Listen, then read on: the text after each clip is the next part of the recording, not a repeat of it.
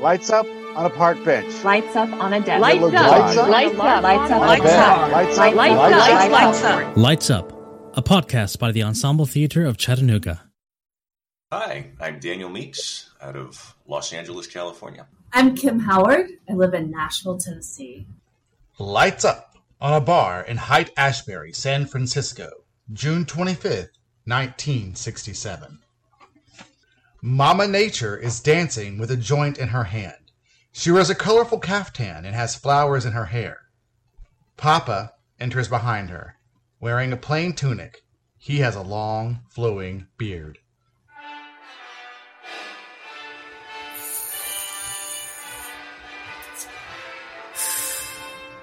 Love, love, love. Love, love, love. So they say. Oh my God, in person. Shh, don't blow my cover. Solid. Take your threads. Perhaps I should have adopted a disguise. Don't sweat it, man. You'll blend right in with the hippies and stoners. Infernal copycats. Haven't seen you down here in ages. What brings you to Haight-Ashbury of all places? We have a crisis on our hands, Mama Nature. What have they done this time? Not worshipping golden dogies again. No, this is far more serious. Lay it on me. I assume you watched television tonight? Yeah, what a blast. The Fab Four were out of sight. On the contrary, they were viewed by an audience of 400 million. Unreal. And what's the message they're spreading? All you need is love, love, love. a euphemism. To get past the network's censors, everyone knows what they're really advocating. Don't be such a square, Daddy-O. I'm no prude. Be fruitful and multiply. That's what I always say. Then what's your hang-up? They can fornicate as much as they like, with my blessing, as long as they procreate. Don't flip your wig, man. Did you see what was on the cover of Time magazine a few weeks ago? You have... Him too. But I'm referring to the birth control pill. Far out. That's a gas for women. Set them free. When combined with free love, it's a recipe for extinction. Hang loose. They're just having fun. They're ripping me off. The deal is I give them multiple orgasms and they perpetuate the species. People are still reproducing. For how much longer? I'm not prepared to take the risk. I must intervene. No way, Jose. Don't you dare. They leave me no choice. It's time for a smitey. Are you out of your tree? You know, I've got a wrath management problem. I need to protect my investment. Creating humanity took eons. I didn't just dash it off in an afternoon. If the birth rate slows down a smidge, where's the harm? The planet's overpopulated. No, it isn't. Have you surveyed the Sahara lately? Or Antarctica? Those are hardly hospitable environments. Oh, they weren't hospitable now, do they? Spoiled brats. They're overdue for a plague. Mama offers the joint to Papa. Here. Have a hit. Boils on their genitals, oozing pus. You already did that one in the Bible. Yes, an oldie but a goodie. If you re-release it, they'll just invent industrial-strength condoms. How will that help your grand plan? I knew it was a mistake giving them brains. Come have a drink. No, I will not be outwitted by my own creatures. Chill, man. It's the summer of love. Go with the flow. You want to try some LSD? Keep that stuff away from me. I need a clear head. You need an open mind. Psychedelic experiences are where it's at. I'm disappointed in you, Mama. I thought you were the spirit of the natural world. You can only get so high on weed. All this experimenting with drugs, it's absolutely... But hold on. Yes, two can play at that game. I'll spike their contraceptive pills with placebos. What? We'll have mass pregnancies everywhere. Sounds way underhanded. Not your style. You're right. I can't be seen to be involved. It would reflect on my patriarchal gravitas. You'll have to do it. Me? The physical world is your realm. I'm happy to do floods, cyclones, or earthquakes. But tampering with pharmaceutical products, not my scene, man. Need I remind you how this works? You are merely the expression of my will, and my will be done, on earth as it is in heaven. This is a nightmare and a half. Let's see. Who's in town for the Monterey Festival? Jimi Hendrix, Cass Elliot, Ravi Shankar, Janis Joplin. Oh, such possibilities. If only Mick Jagger was here. He was invited, but the establishment refused him a work visa. Drug charges. People can be so intolerant. Listen, man.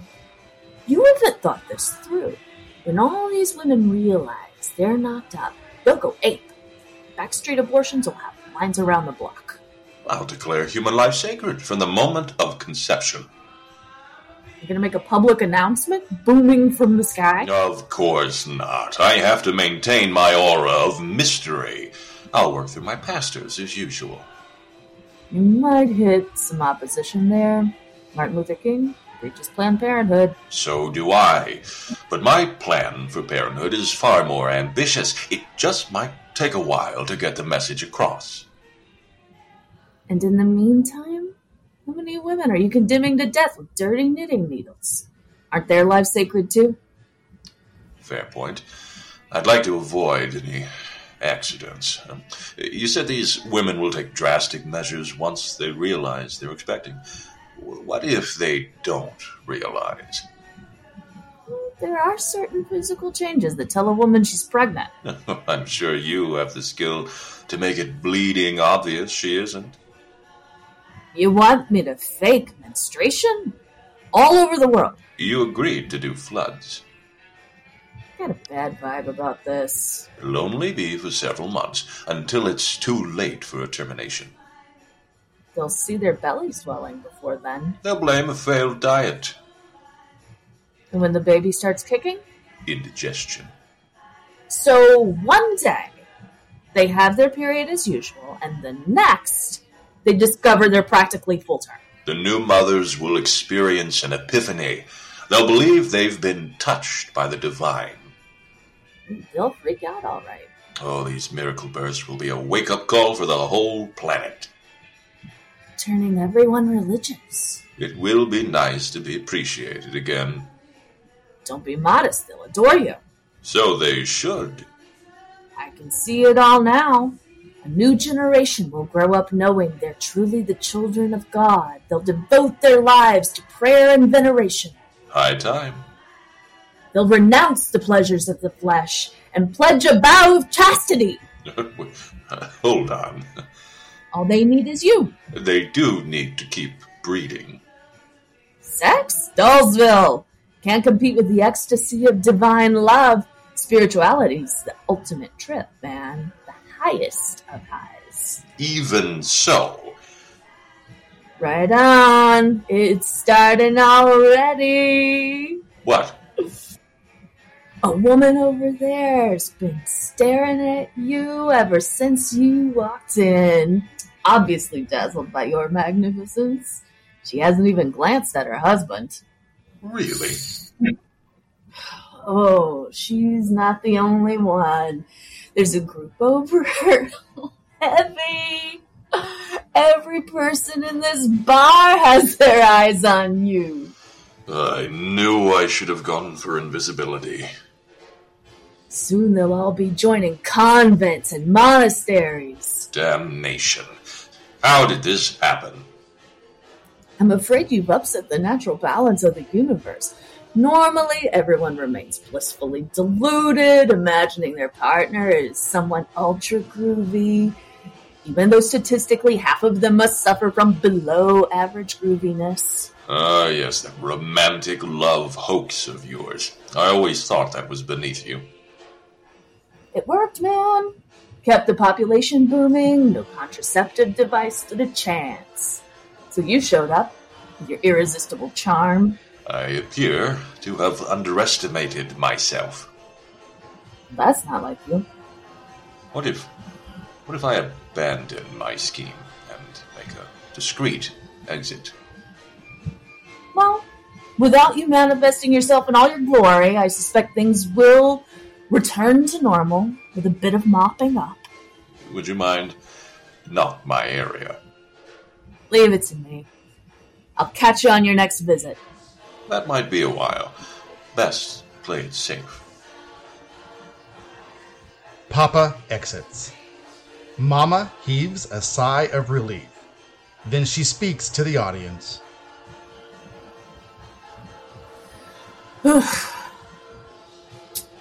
Cats! Chicks! Up for an experiment! Turn to your partner and gaze into their eyes. Bet you feel a high that'll totally blow your mind. Lights fade.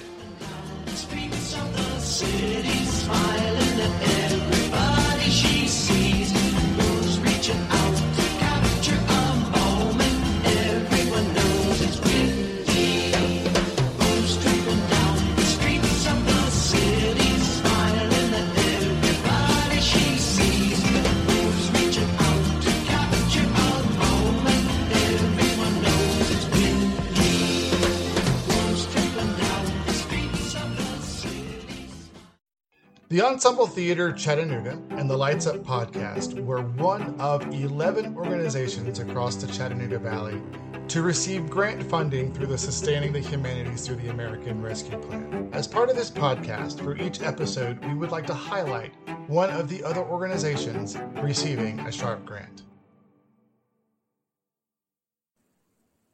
Hello, hello, hello, everyone. That's right. We're back. Season 3. Lights up. It's Dana, joined by my favorite person ever and co-host, Miss Christy. Hi, Christy. Hello, Dana. Hello, everyone. And today we have a new-ish playwright to Lights Up, I will say. We are joined by Rex McGregor, who has supplied monologues for us in the past, but now we are thrilled and excited to include one of his 10-minute plays. Hi, Rex. Hi. I specialize in 10-minute comedies. That's what I mainly write. Well, amazing. That we're so glad we got to finally use one this season. Thank you so much. Well, and I want to do a quick interjection and say a big happy birthday to Dana, because today is her birthday. So thank you for being amazing, for being in this world. And I know our listeners appreciate you, and I appreciate you big time. So thank you for being born, and happy birthday. Thank you. We're starting Scorpio season off strong with the mama and the papa. Perfect show to start it off. So yes. Let's dive in.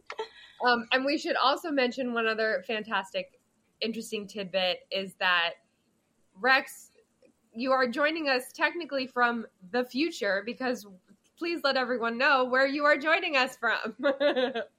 I'm in Auckland, New Zealand, so that's quite a few hours ahead, and it's usually the next day from where you are. I've been doing a lot of Zooming over the last couple of years, so I've got used to living in different time zones. Yes, it must affect your sleep. I know I was out in California this summer, still working on East Coast time, and for a while there I didn't know which way was up or what day of the week it is, so I can't imagine being cross-continental. So thank you again for joining us all the way from a different time zone. Yeah, just on time zones. It's usually okay with me zooming into the US, because your evening, when I'm having most of my Zoom calls, is usually around the afternoon the next day here. But I do have trouble when I do like Paris, France or the UK. I have to get up very early. ugh. And we'll dive right in. This is a great way to start because we love talking about process. Are you an early bird? I happen to be a night owl kind of creative, but we've met playwrights who will get up very early and write. Are you a morning person or a night owl? I tend to do more writing early in the morning, but I do a lot of what I call percolating. That's mulling things over in my head, like later on at night. Well, we just got to hear Kim and Daniel bring your the Mama and the Papa, your piece to life. And I loved listening to them. And I would love to hear a little bit, Rex, about your experience getting to hear it without seeing it. Were you surprised by anything? What was that experience like? I think the actors captured the characters beautifully. So this is one of those plays where the characters are quite clearly differentiated, and that came across very strongly. And I've had the pleasure of hearing this play several times over the last couple of years on Zoom. And it was nice to hear another version. And you said you've heard it a couple times over the past few years. When exactly did you write The Mama and the Papa? Well, I've just got my iPad here, so I can just refer to that. So I actually wrote it back in 2015. Oh, wow. And it got a staged read. No, it actually got a production in Louisville, Kentucky. And since then, I've had readings in New York, Maryland, New York again, Los Angeles, New York again, and Paris, France, and in New Zealand. They've done it in New Zealand as well on stage. So what inspired this particular piece? Well, I often do writing based on prompts set by theatres. And in this case, they asked for plays about reproductive rights. And when I first saw the prompt, I thought, oh my goodness, how can you write, a drama about such a fraught subject? So I thought I'd definitely take a comic slant. And I just decided to set it in the past where it might be less controversial, and decided on the 60s and took it away from there. And yet it works because we know that's kind of, this has been a topic that has, Christy and I always love to discuss the plays before we come in and interview the playwright. And that was one thing that we talked about, was that this is something that has been in the news cycle, in the political cycle for many, many years and many, many decades. And that was not, unheard of that it was back. And so you have these two characters who are from the beginning, right? And then it's almost going to the beginning of this discussion as we know it in current time. So I thought that was really interesting. And also that you had these archetypal characters and were slightly humorous. For me personally, it let the material be a little more digestible. It wasn't a really heavy drama, because when you're going to do a 10-minute play, how can you get into the nuance of reproductive rights in 10 pages? So we both thought that was really masterful on your part by taking these archetypes and taking this kind of slightly lighthearted hypocrisy to let everybody kind of absorb those characters. So bravo on that. My question coming out of that is, how did you feel as a New Zealander dealing with reproductive rights as a topic? Because that's something that we perhaps egotistically think of a rather American topic. But you said this has been performed internationally as well. So I was just curious about how you felt. Did you do some research? Is that something that comes up? Yeah, so New Zealand is basically in the state now where abortion is pretty freely available to, on request virtually. So we're finding it very interesting what's happening in your country at the moment. We were really quite surprised at recent developments. And a lot of people have commented that this play has become more relevant over the last few years, because that's one of the reasons why it's been getting so many readings recently, because it's striking a nerve with people, the whole issue. Whereas, when I originally wrote it, it was sort of like a historical thing, something that was referring to, issues that were in the past that had been sort of resolved. But now things have resurfaced and a lot of these issues don't actually go away. Yeah, I was quite shocked when you gave us the year that you wrote this play in, for sure. Yeah. Yes, and in fact, Gary just sent Dana and I a message and said that's why this show was chosen for this season. So that's really awesome to see that maybe an unintentional result of it is its continuing relevancy. It certainly is. I told Dana one of the things that made me think of it. I don't know if you've heard of the show Keely and Do by Jane Martin, but it made me think of that in terms of getting, putting a viewpoint in a room and just watching and seeing what happens, and how you respond to that as an audience member, really gauging that audience response. How do I really feel about this? I enjoyed the lightheartedness of the 60s. I'm a rock and roll girl. And so, talking about the Beatles and even the nod to the mamas and the papas, I just really, that fed my little rock and roll heart in a great way. And related to that, one of the challenges for a writer dealing with sensitive issues is to make the play palatable. And one of the methods you use is comedy, and another one is timelessness. So you don't want to get too hung up in what is happening right now because it will change. And the situation at the moment is not how things will always be. So I always try to have a timeless quality to my plays so that they do have a life after the immediate circumstances under which they're written. Well, that seems to be working. And it's also speaking to, if you look at big commercial theater, the amount of revivals that we're getting, because this story from 10, 20, 50 years ago is suddenly relevant or can be viewed in a certain way. We started this podcast during peak quarantine because COVID had shut everything down.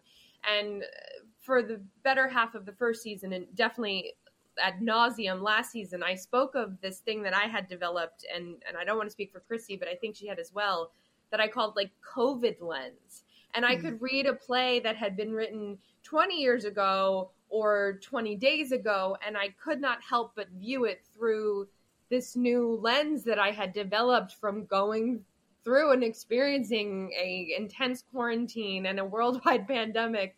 And so now, yes, it's like experiencing the mama and the papa is like, I'm going to view that through the lens that I have of this political frame now. And who knows what that frame will be for audiences for this play in 10, 20, 50 years, and I think that's one of the beauties of theater and live performance, that it's not something trapped in Netflix or on a like DVD or whatever. It's malleable, it's ever living. And just to go off on a little tangent there, you mentioned the impact of the pandemic. So I just thought I'd give you my experience of the last couple of years.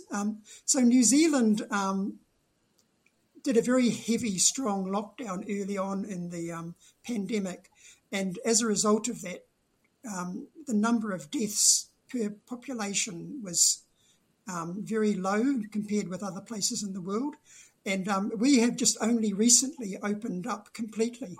In fact, it was only within the last week that we have removed all mandates. I mean, until last week, we were expected to still wear masks in supermarkets and libraries, for example, and on public transport. And it's only, as I say, last week that actually stopped. A lot of people had expressed the feeling that they were over it by then, so it was time. But we have quite a high vaccination rate now, so hopefully things will get back to normal. But the impact on me, for example, has been in some ways good for my writing. Before the pandemic, I was lucky to get a production or two a month, or even a reading or two a month. But since Zoom took off, I've been having regular readings every week. I mean, this week I've got 3 readings, and last week I think I had 4. So every week I've got several readings of my works. Just yesterday, for example, I did a first rehearsal for a musical on Zoom. And we've discovered, there are hitches on doing a musical on Zoom because of the time lag, but we're having a lot of fun with it, and it's great to experiment. So if you would be willing, go ahead and share with us and our listeners how you got started as a playwright and how long you've been playwriting. Sure. I first started writing when I was at university. I was studying French and German literature, and that included a lot of dramatic works. And that got me writing for the theatre, and I also did some stage acting there. I was mainly for the French club, so I played a French comic role where I had to beat up somebody who was stealing my tarts in a medieval farce. And the following year, I got another violent role. I was one of the conspirators who was assassinating the Emperor Caligula in Camus' play, Caligula. So I've had quite a violent start to my brief acting career there, but I was exposed to a lot of absurdist theatre and some progressive theatre, but I'm really quite traditional in my form of theatre in some ways, but my subject matter is all over the place. I do historical works, I do science fiction, I've just done a horror. So after university, I continued writing plays, often full lengths, which were hard to get produced, and I was really struggling. And then I was at a festival called Short and Sweet here in Auckland, which it's an international festival where they invite writers to present 10-minute plays. And I thought, I could do that. So I wrote a few, and at one of those evenings, a woman I knew who was a writer mentioned that they were starting up a collective where they would get readings done for some 10-minute plays. And I joined that group. It was the Auckland Playwrights Collective, and we managed to get funding from a local council to pay some actors to do regular readings every month. And as a result of that, I started writing more and more short comedies and started submitting them to opportunities overseas. And I was really thrilled when I got my first production in Chicago, I think it was, and then I got several in New York, and I've had several in London now. So I'm getting more international. I've had productions even in India. That's amazing. That's like, what a journey. I have many questions, but I'll keep myself to one from that story. What draws you? It sounds like you've experimented, as you just said, both with genre and form and length, but it seems like I don't want to say put words in your mouth, I don't want to say favorite, but it seems like you're drawn to 10-minute short form 1-act plays. What about that do you find most interesting? What anchors you to that kind of length? Okay, so there's several elements to that. First of all, there are more opportunities for that type of play to be produced. There are a lot of festivals, particularly in your country. Not so much here nowadays. We don't do short and sweet here nowadays, but there are a lot of opportunities in the US for short play festivals. So that's just an opportunist reason. Another reason is my writing is very packed, very concise, very concentrated. One of the things I like to have as a test for my scripts is at the top of every page, something has to have changed from what was at the top of the previous page. So I want to have always a forward momentum. So as a result of this, a lot of things happen in my plays, like even in The Mama and the Papa, there's lots of shifts and twists. And if you miss like a page, you can't just say, oh, we're cutting out that page, because it's all part of the whole process. So, when you write a full length and nobody produces it, it's heartbreaking. But if you send out a 10-minute script, I'm sending these out all the time. I'm submitting all the time. And as with most playwrights, you get more rejections than successes. But it doesn't matter because, the way I used to phrase it, the 677th rejection hurts a lot less than 676th. So as I was saying, I often write to prompts. For example, just over this weekend, I was part of a 48-hour challenge from a theatre in Seattle, and I was assigned 2 actors, and I was assigned some prompts. So my prompts were that it had to be about movies, and the genre was monster movie. So within 48 hours, I had to write that play. And one of the challenges there was me just deciding, oh, my God, which monsters? So I spent probably half the time allocated to me just, narrowing down which monsters, which ones aren't copyrighted. Now, I would have loved to do Ursula from The Little Mermaid, and I had a brilliant title, Poor Unfortunate Ursula. But that phrase had been used in The Little Mermaid too, and Disney, doesn't like you using their characters. So unfortunately, I had to drop Ursula. I ended up with 2 other monsters, one a vampire, one a Gorgon. I chose 2 female monsters too because I was assigned 2 female actors, so I wrote it specifically. So that's one way I write plays, 2 prompts like that. But sometimes I just get an idea in my head and I'll write something for me. So a few years ago, I wrote a play about Napoleon Bonaparte confronting Queen Louise of Prussia. She was trying to defend her country. He was trying to slice it up and destroy it, basically. So Queen Louise is a national heroine in Germany now because she tried to defend herself against the invader. So this is like a battle of wits between 2 characters. But because it's a historical play, it's about 30 minutes. I really just wrote it for myself. I mean, I submitted it to a few places, just on the off chance, and thought, maybe somebody will pick it up. And I was lucky over Zoom. I've had a couple of readings, including one in France with a couple of actors close to the nationality. I had a Frenchman reading Napoleon, who was great, and I had a woman with a German background who was reading Queen Louise. And both those readings were really, really fun, and everybody enjoyed them. But I thought, it's a real challenge. You'll never actually get it on stage, Rex.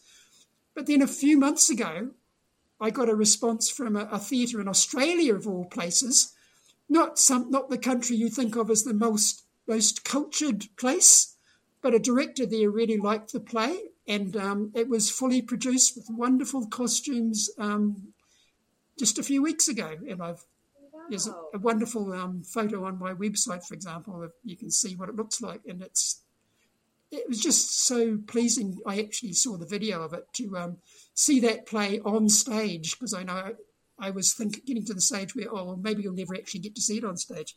So I'm beginning to think that maybe for a lot of my works that haven't had full productions yet, their time may come. You just need to find the right director. And the actors love doing this too. So how quickly were you able to find comedy as kind of or short comedy in particular, as your sort of vein that you prefer? And do you have any playwrights that have influenced how you write? Okay, so when I was saying back in my early university days, I was, studying theatre. I mean, there was a bit of Molière, but a lot of it was fairly absurdist, like Beckett, that type of play.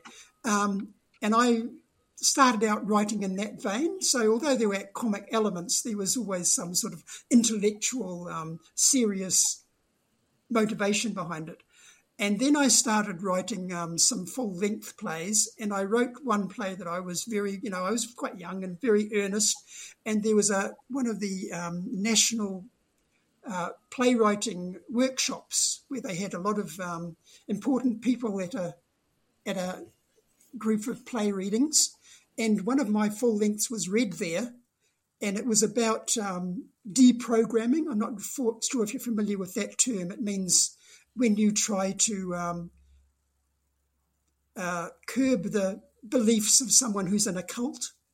Okay, so there was one scene I had where the cult member was confronting the deprogrammer, and it was a very serious moment. And I had this really intense, dramatic moment but the audience laughed. And I was quite shocked in those days as a young enthusiast. Why are they laughing? This is a serious moment.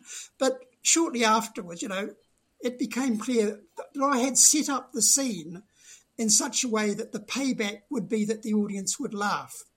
Shortly after that, I started, exploring this more and writing more comedies. And the dramaturg even on that said, you've got a real talent for this sort of thing.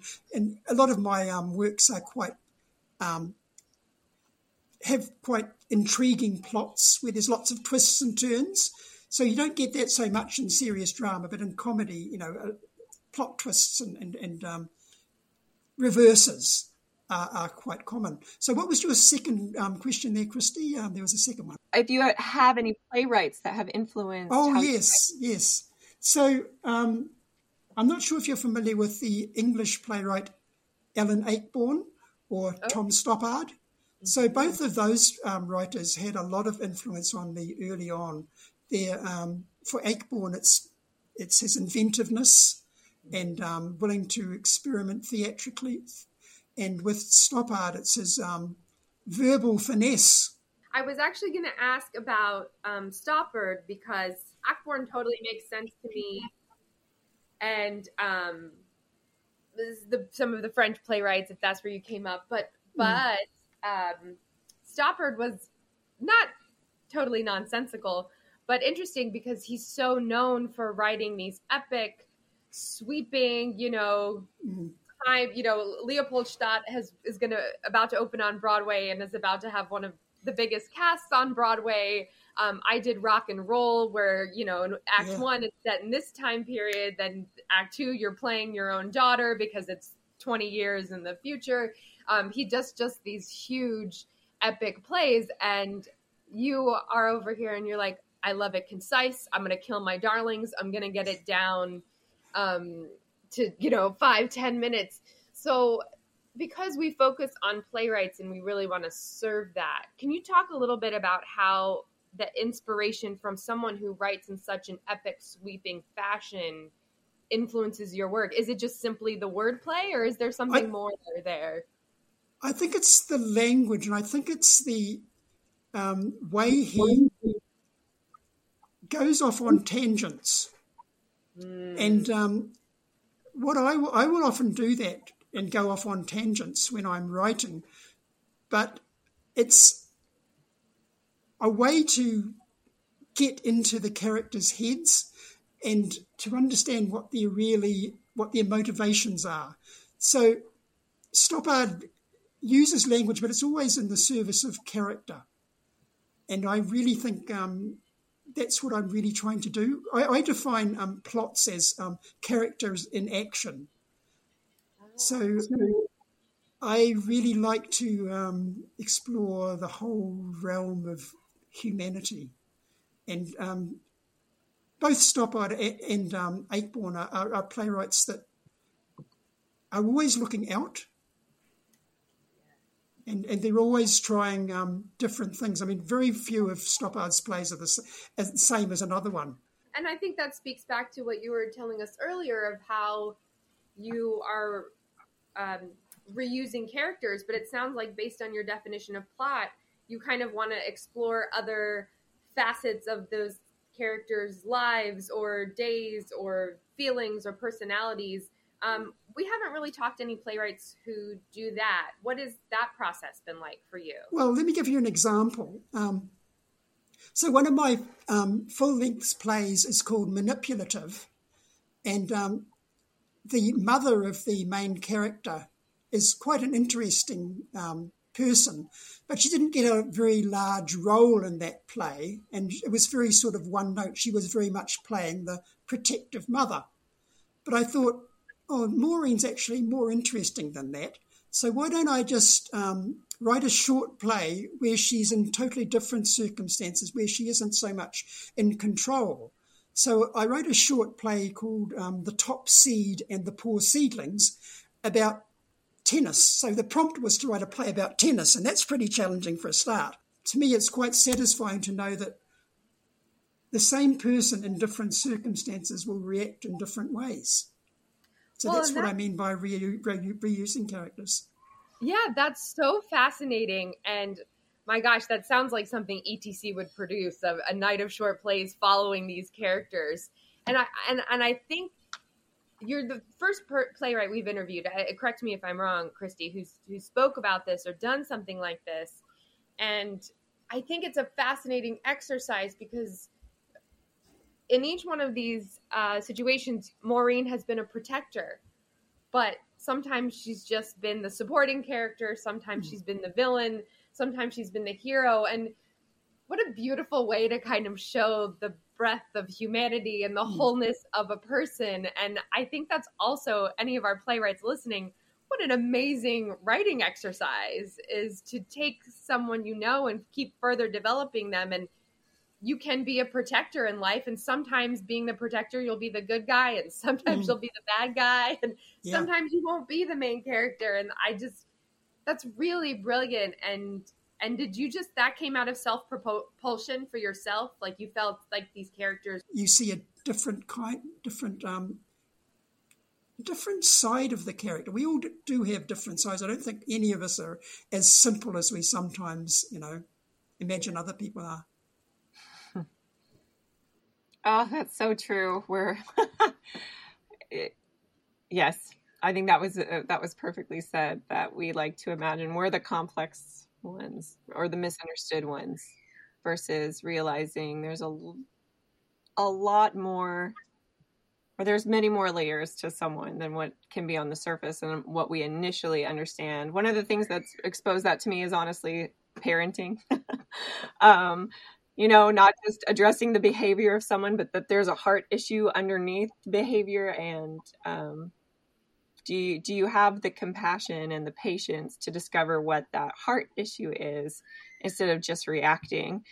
Certainly that is something that's trickling over into my social life as well, where I find myself being a little bit more graceful to other people, a little more patient with other people, realizing we are complex beings that need grace and patience and abundance with each other. I think that would go a long way. I mean, that was in, right, the mama and the papa, even with non-human beings, right? She's not just Mother Earth, crunchy stoner. She gets protective of her people. And the papa is not this completely omniscient being outside of ego and patriarchy. So it seems like this is totally a recurring theme in your work that is really lovely and really brings out the humanity, which is something that Christy and I are always looking for in pieces, for sure. Well, that's interesting that you just mentioned non-human characters. So another little strand of my work is plays about non-human characters. So I've written quite a few plays with animal characters, some plays with plant characters, some plays with inanimate objects. So one of my plays that's coming up here in New Zealand very shortly is a production of Ambitious Cutlery. And so I try to, the other thing people will say, you learn a lot from my plays too. So that's one example. Another example of one of my animal plays, which is called The Tarantula's Pet Frog. It's set in the burrow of a tarantula. And believe it or not, in nature, tarantulas, according to some scientists, do actually keep pet frogs, tiny little frogs that are smaller than a tarantula, possibly because they protect the tarantula's eggs, and possibly because the tarantula's fangs are so big they can't actually grasp the frog. But whatever it is, they have like a symbiotic relationship, and the frog gets protection from the tarantula, and the tarantula probably gets protection for her eggs. So that's all in the play. But a lot of people said, how did you come up with that crazy idea? And then I showed them a clip on YouTube. There you can actually see the tarantula gently stroking the frog's back. So I try to be educational and fun. Wow. I know. I'm like, I did not know that. That is wild. Dana, do you have any more questions on your list? I've kind of just through talking, which is great. Just kind of run down my list of questions, but I didn't want to run over any that you still have.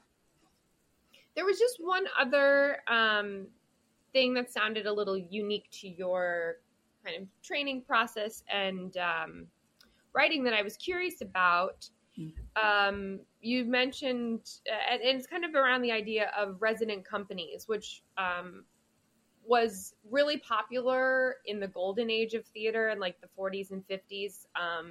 And we've seen reiterations of that in sometimes, like, for example, the television show, the FX show American Horror Story. Ryan Murphy was using like a resident company of actors for each season. And I was curious how that had influenced your work, because you said you've been writing sometimes knowing the same actors are doing these readings over and over again. So I wanted to know how working with the same kind of company of actors and playwrights influenced you. And B, is that's something that's common in French and European theater, and I know you came up with that. Is that something that's still common in New Zealand today? It's not as common here. No, it's not happening in New Zealand at all, as far as I know. We used to have a company called the Auckland Theatre Company, where they would have a set number of actors, and they would do a wide range of plays. And often you'd see somebody who was in a really heavy dramatic role would be in a farce the next month, but that doesn't happen so much now. What happens is there's a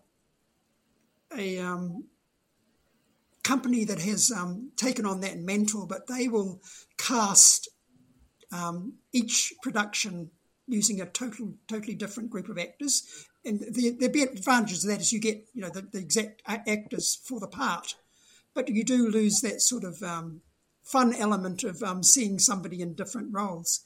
Yeah. I just want to ping something for our listeners. You mentioned the Pages playwriting group, which we have interviewed on a previous season, Donald Loftus. Oh, he's brilliant. Is part of the Pages group, and I've seen some of those emails come through and stuff. So just throwing that out there to our listeners. It's a big world and a small community. There's Tiger's Heart Players, there's LA Play Reading Group, there's Philadelphia Screenwriters, there are a couple of groups in London, there's Moving Parts in Paris. So not these ones aren't every week, but on a fairly regular basis, I'm contributing scripts there. So Zoom theatre, a lot of people thought that it might die off, once live theatre started opening up. But a lot of these groups are continuing, and actors really enjoy them, and they really appreciate the opportunity to play a far wider range of characters than they would normally be cast for. And for writers, it's just brilliant, because the one thing writers really need is to hear their words. I mean, it's lovely to see things on stage, but in order to really know whether you've captured the voice and whether something is going to work with pacing, you actually do need to hear it read aloud. Beginning of the interview, we talked about theater being this live, adaptable, malleable thing, and that's just proof in the pudding that even COVID couldn't shut it down. It found a way to survive. I've seen your website. I know you have a website, so Gary will be sure to link that in the bio. Do you have any social media accounts you like people to follow you on? Yeah, I don't do a lot of social media. I'm on Facebook, but most of my, all of my recent work is on my website, rexmcgregor.com. I'm particularly interested in this first one. Do you have a word that you might consider a favorite word, a word maybe you're just drawn to, maybe you like to say it or hear it, but do you have a favorite word of sorts? I will say flexibility. That makes sense on many planes for you. And we've only spoken to you for about an hour, Rex, but I can see why you'd say that. The second question is, do you have a favorite or highly adored, perhaps nostalgic setting or location. That can be in real life, in one of your plays, however you choose to interpret that. I'm going to say New York. Before COVID, I was visiting New York every 2 years, mainly to catch up on the shows, but I just love it there. All right, last one. Do you have an item that you would consider a keepsake or a totem of sorts, one that is just particularly precious to you? Well, that's interesting. Nothing springs to mind immediately. Let me have a think. One of the reasons is I'm a minimalist.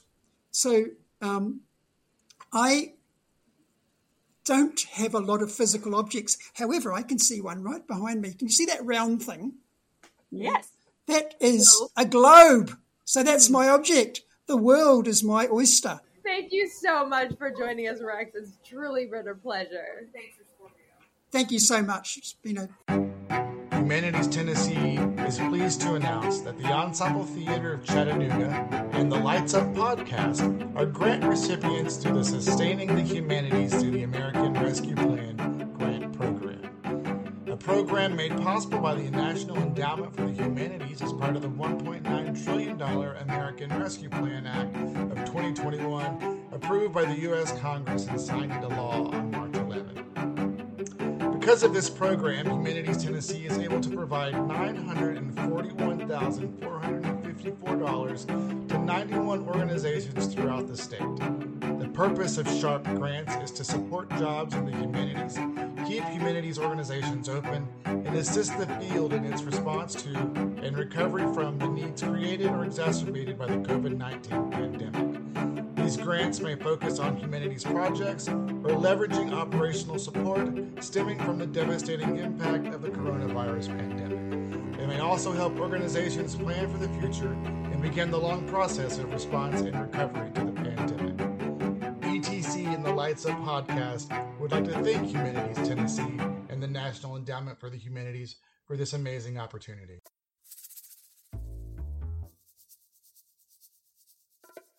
Art 120 works between the lines of the formal art process in order to bring art into the community.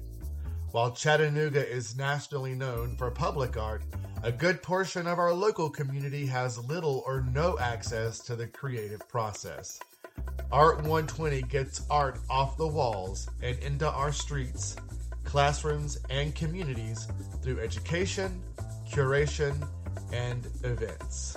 Art 120 strives to connect our creative community with other cities within a 120-mile radius of Chattanooga, which encompasses Nashville, Knoxville, Birmingham, and Atlanta, in order to create a network to share events, resources, and programs. The mission of Art 120 is basically all about art.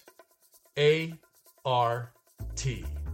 Awareness between the community, artists, educators, and nonprofit organizations, reaching out to the public in underserved schools through free art events in Hamilton County, and teaching opportunities that allow youth to take ownership of their ideas and express themselves without fear.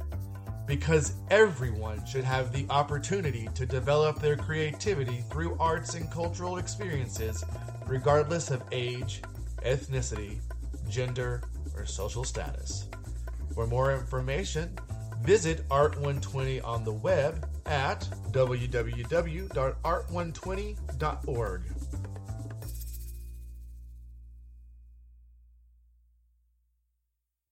Lights Up is a podcast produced by the Ensemble Theater of Chattanooga, a 501c3 nonprofit independent theater company located in Southeast Tennessee. Lights Up is hosted by Christy Gallo and Dana Colagiovanni. Sound by Eric Red Wyatt. Graphics by Jamie Goodnight. No part of this podcast may be reproduced, copied, or presented without the express written consent of the Ensemble Theater of Chattanooga. The plays presented on this podcast are protected by all national and international copyright laws. If you are interested in producing any of the plays featured on Lights Up, contact us and we will get you in touch with the playwright. If you would like your play considered for a future episode or would like to be an actor or reader, please shoot us a message at lightsup@ensembletheaterofchattanooga.com. As a nonprofit, ETC relies on donations and the goodwill of patrons and supporters like you. If you would like to make a one-time donation to ETC, please visit our website for details. You can also support us by giving us a like and rating this podcast.